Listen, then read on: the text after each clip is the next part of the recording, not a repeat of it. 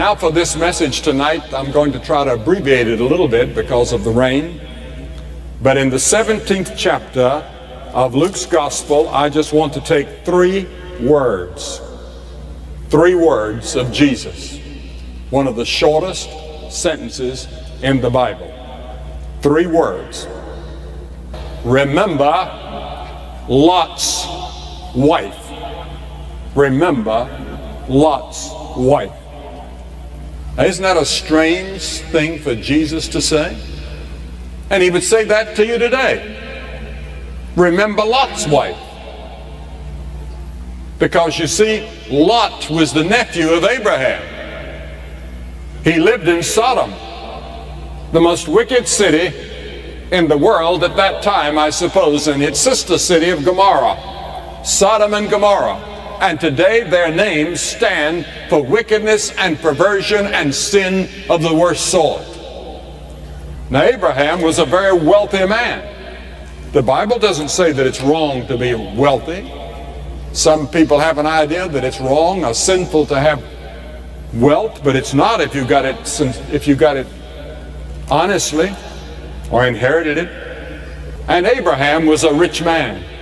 He traveled throughout the Middle East. He traveled across Iraq and he came to a land called Canaan.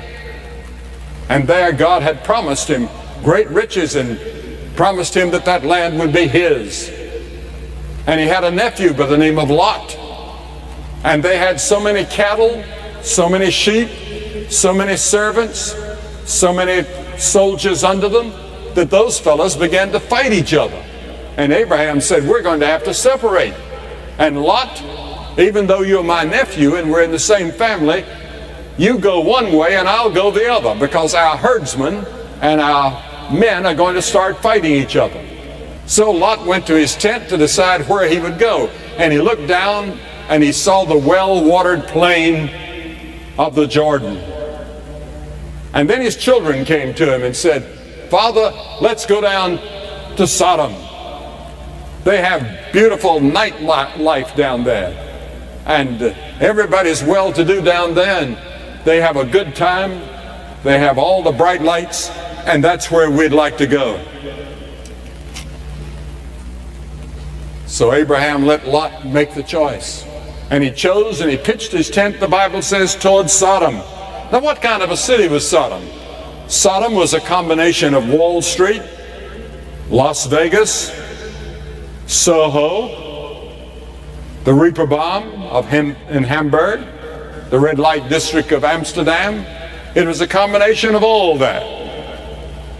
And let's listen to what Ezekiel had to say about it. Ezekiel said in the 16th chapter, behold, this was the iniquity of Sodom. Pride, fullness of bread, gluttony, too much to eat. The abundance of idleness was in her and in her daughters. Neither did she strengthen the hand of the poor and the needy. She neglected the poor. The city neglected the poor and the homeless. They neglected the starving people. And they were haughty, they were proud. And they committed abomination before me, says God. And Jesus tells us in Luke the 17th chapter, as it was in the days of Lot.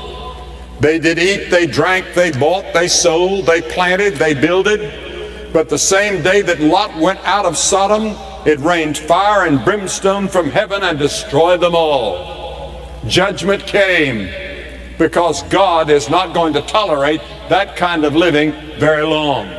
And judgment will come. And judgment has fallen upon many nations through history that live that way. And I think that we in America, in some of our cities at least, are in danger. The scripture says, even thus shall it be in the day when the Son of Man is revealed. The Bible teaches that Jesus Christ is going to come back again. And we read it in our creeds. Your church believes it. And then Sodom was guilty of all kinds of sinful pleasures. And we've become saturated. Television today brings into our homes things that we would have never thought of 50 years ago. I wasn't allowed to even think the things that you see every day on television, and gradually it's like the frog. You take a frog and put him in hot water and he'll jump out. But you can put him in cool water and gradually heat it and he'll fry. And that's what the devil is doing to us today. We're tolerating this and tolerating that and tolerating the other, and after a while you can't tell much difference between the world and the church. And we're called upon to be a separate people. Come out from among them and be ye separate, saith the Lord, and touch not the unclean thing. Now this was one of the sins of Sodom. The triumphing of the wicked, though the Bible says, is short, and the joy of the hypocrite but for a moment. In Proverbs 14, the scripture says, there's a way which seemeth right unto a man, but the end thereof are the ways of death. Even in laughter the heart is sorrowful, and the end of that mirth is heaviness. And then the people of Sodom were too busy for God. They were like the rich man that Jesus told about in Luke the 12th chapter. He looked out over his barns and all of his property, and he said, I will say to my soul, soul, thou hast much goods laid up for many years. Take thine ease, eat, drink, and be merry. And then there was a voice heard from heaven that said, thou fool, this night is thy soul required of thee. He grabbed his chest and he died right there. He was talking to his soul and saying that he had enough protection, but he didn't.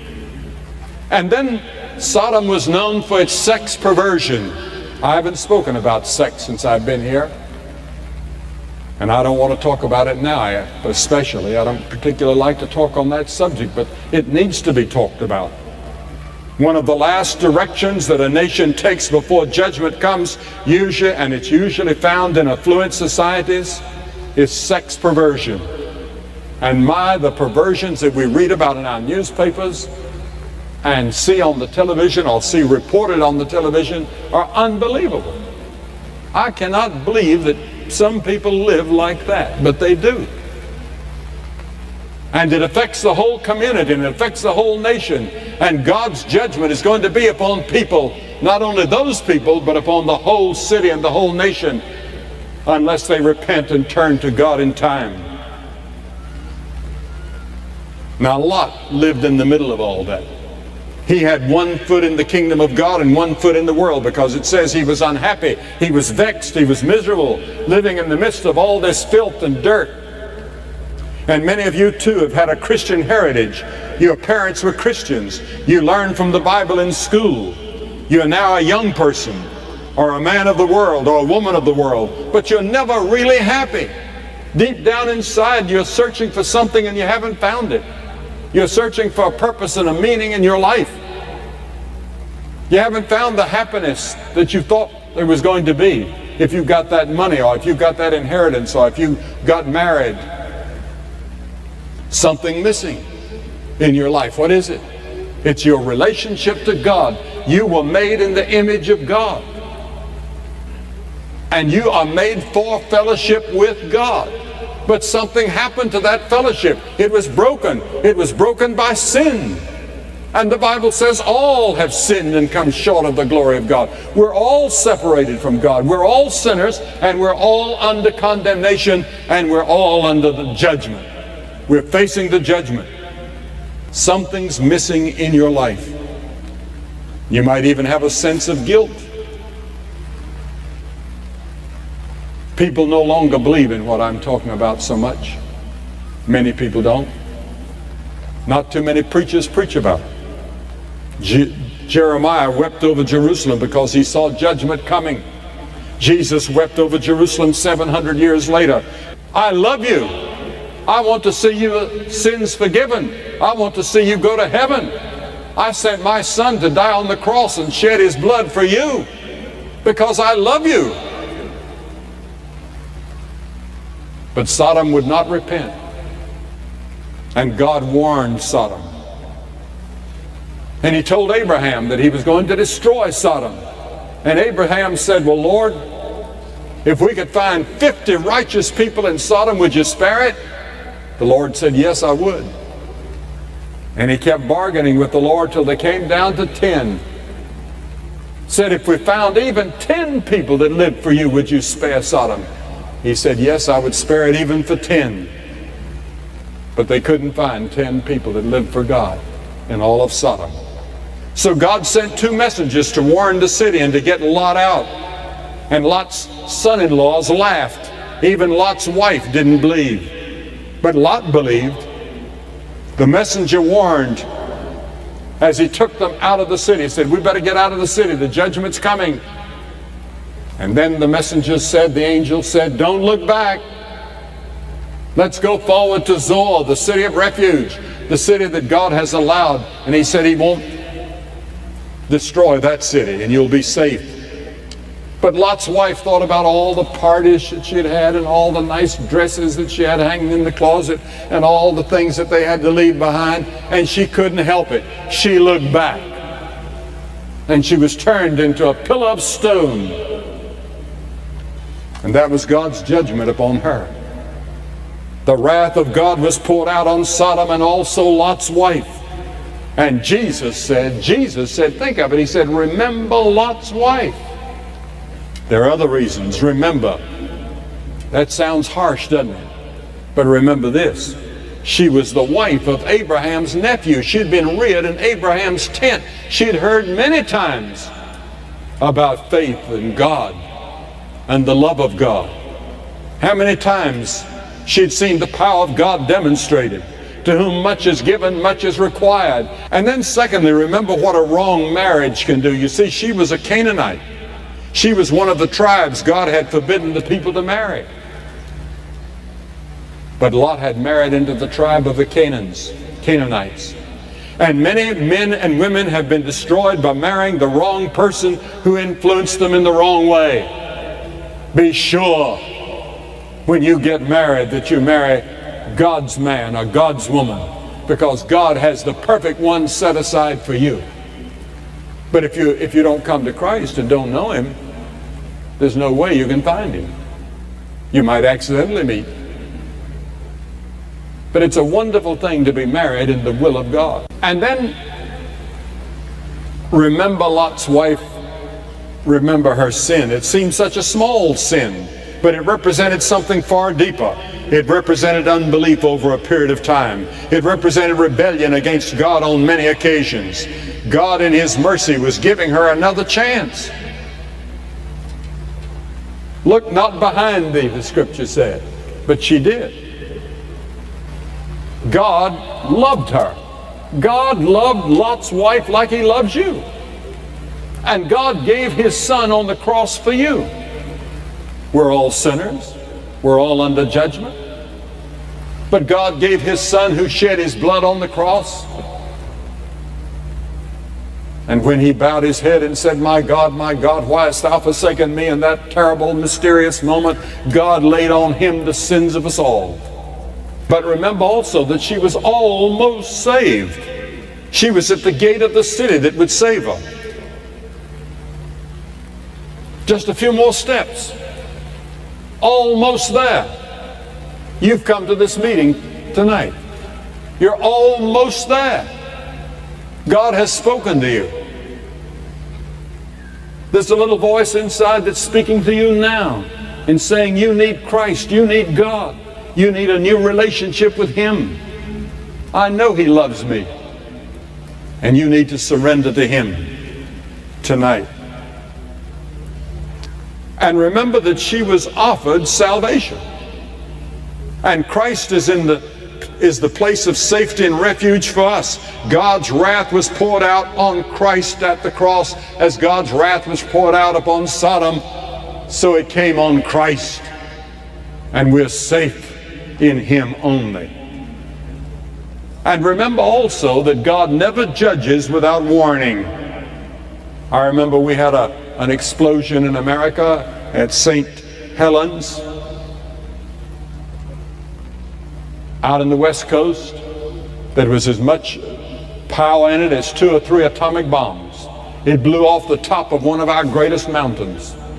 And the scientists had been predicting it for a long time, and there was a man that lived on the side of that mountain by the name of Harry Truman, no relation to the former president.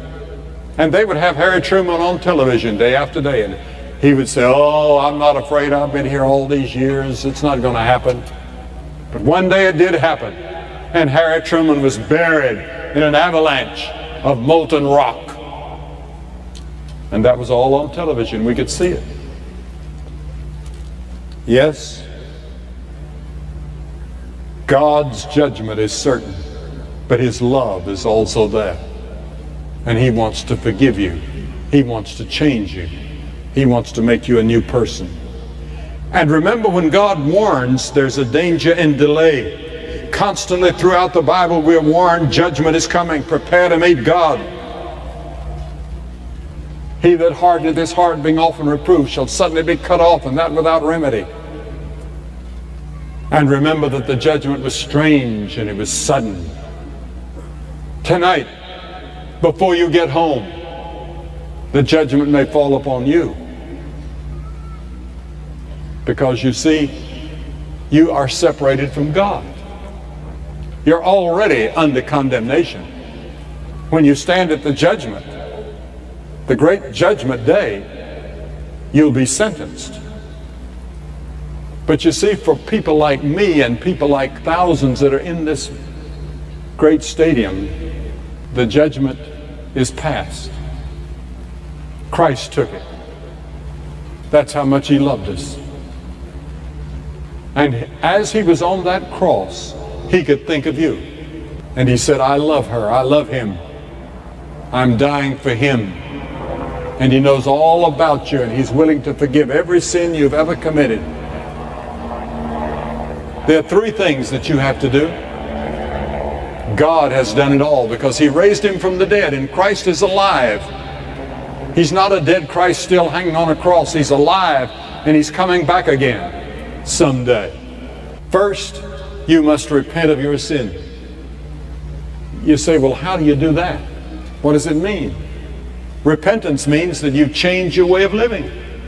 But you can't do it. You've tried. No, you can't do it. But with God's help you can, because He'll help you to repent. He'll help you to change. You change your mind, you change the direction of your life, you change your attitudes, you change your dispositions, you change the whole thing.